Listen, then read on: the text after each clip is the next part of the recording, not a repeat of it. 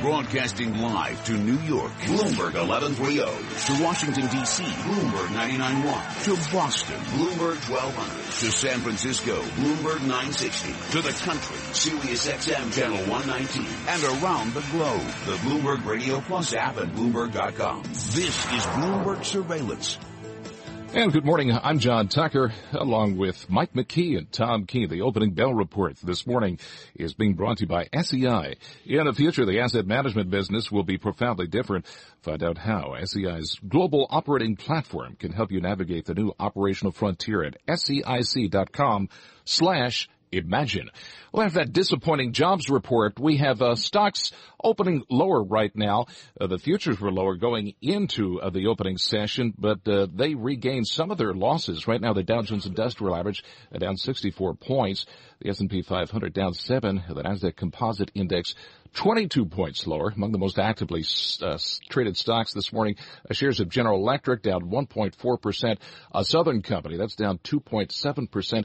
And Square is down 17.5%. And we check the markets for you every 15 minutes during the trading day right here on Bloomberg Radio. Tom and Mike. John Tucker, thanks so much. Mike, a little bit of a factoid here this morning. 10.3 is the number of basis points that the 10-year yield is moved. The yield went lower in shock, 3.9%, 3.9 basis points, turned around and reversed 6.4. 10.3 basis point swing. I don't think I've ever seen that. I'll see if I can look. Well, let's check with somebody who may have. Scott Mathers, Chief Investment Officer for Core Strategies at Pacific Investment Management Company, PIMCO, out in Newport Beach, California. Scott, interesting moves in the market today, given that the knee-jerk reaction to only 160,000 jobs was the sky is falling, the Fed is off the table, QE is on its way. And now the market seems to be saying, wait a minute, we look a little bit closer and there's some inflation in there. Yeah, I think that's right. You know, you always see some overreaction to the employment report, and I think you saw some signs of that today. You know, it really wasn't that big of a miss.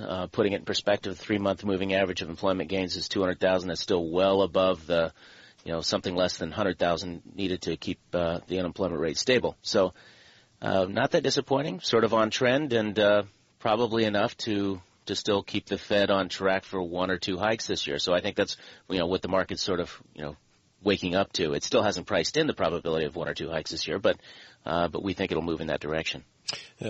June, do you think, for the next move? Well, June's a possibility. The market's currently priced out the possibility of June. It's, we think it's not likely, but it's certainly not zero either. So, June, July is still very much in play with these types of employment numbers. So, yeah, it'll depend on the on the high frequency data, and there'll be a lot between now and then. So, we think it's wrong to price it out completely. Jeremy Schwartz, working in the coal mine with James Sweeney over at Credit Suisse, doesn't mince any words about this as he looks forward to the retail report next week. He just calls it robust income growth. I mean, that's the phrase, and, we've identified that, I think, this morning. Does that robust income growth translate into a stable or better stock market? Is there a linkage there?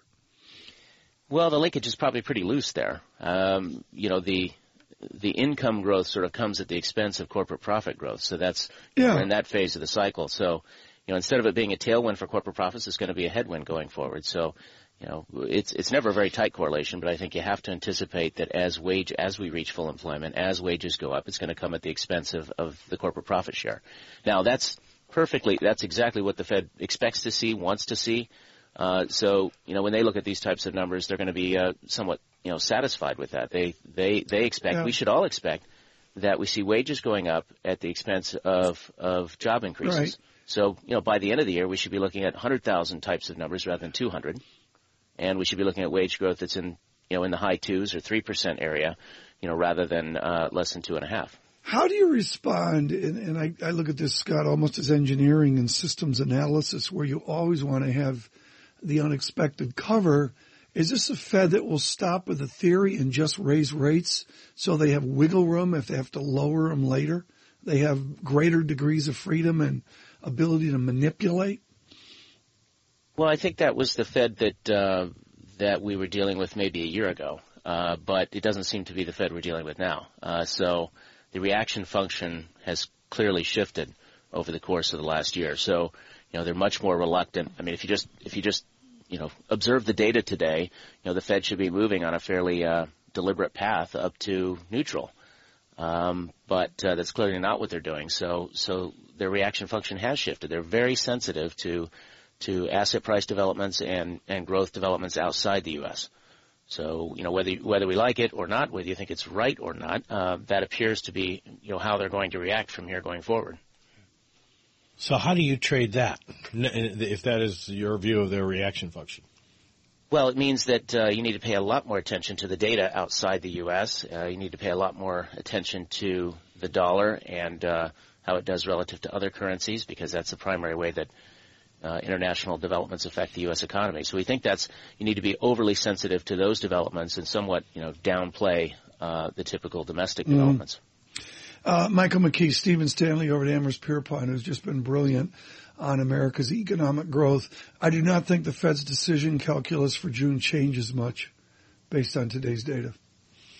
Well, it seems like they don't have to make a decision for another month and a half. So, exactly. So why not wait? Yeah. Scott, let me ask you this. On the sort of semi-political sphere, you had Donald Trump yesterday suggesting that if interest rates rise in the United States, Treasury could just call you up and say, we're going to negotiate a deal on the treasuries you hold. We won't pay you the full face amount. You'll be happy to take a discount. Would you take that phone call? No, I don't think anybody's going to be taking that phone call. So, I didn't catch those comments. Didn't understand the context of them, but certainly, there's no need for discussions about the creditworthiness of the U.S. and I doubt that comes into play anytime in the next decade or two. So. Well, there is a suggestion out there that the Treasury Department, leaving aside full faith and credit questions, might want to buy off the runs back and issue more on the runs and make you happy because those are more tradable, and make them happy because they can retire some of the higher interest rate bonds that are out there. Would you be interested in something like that? Well, that's more realistic, and certainly, I think another idea that's, in the same vein is the idea that, with low interest rates now, the U.S. and other developed world governments should be extending the maturity of their debt. Why not take advantage of these record low interest rates instead of having an average maturity of debt that's 6 and 7 years? Why shouldn't it be 15 years? So I think it's very possible that we see a move over the next few years where the U.S. and other governments begin to do that. Right. Scott, 30 seconds. Can a core strategy be to own equities?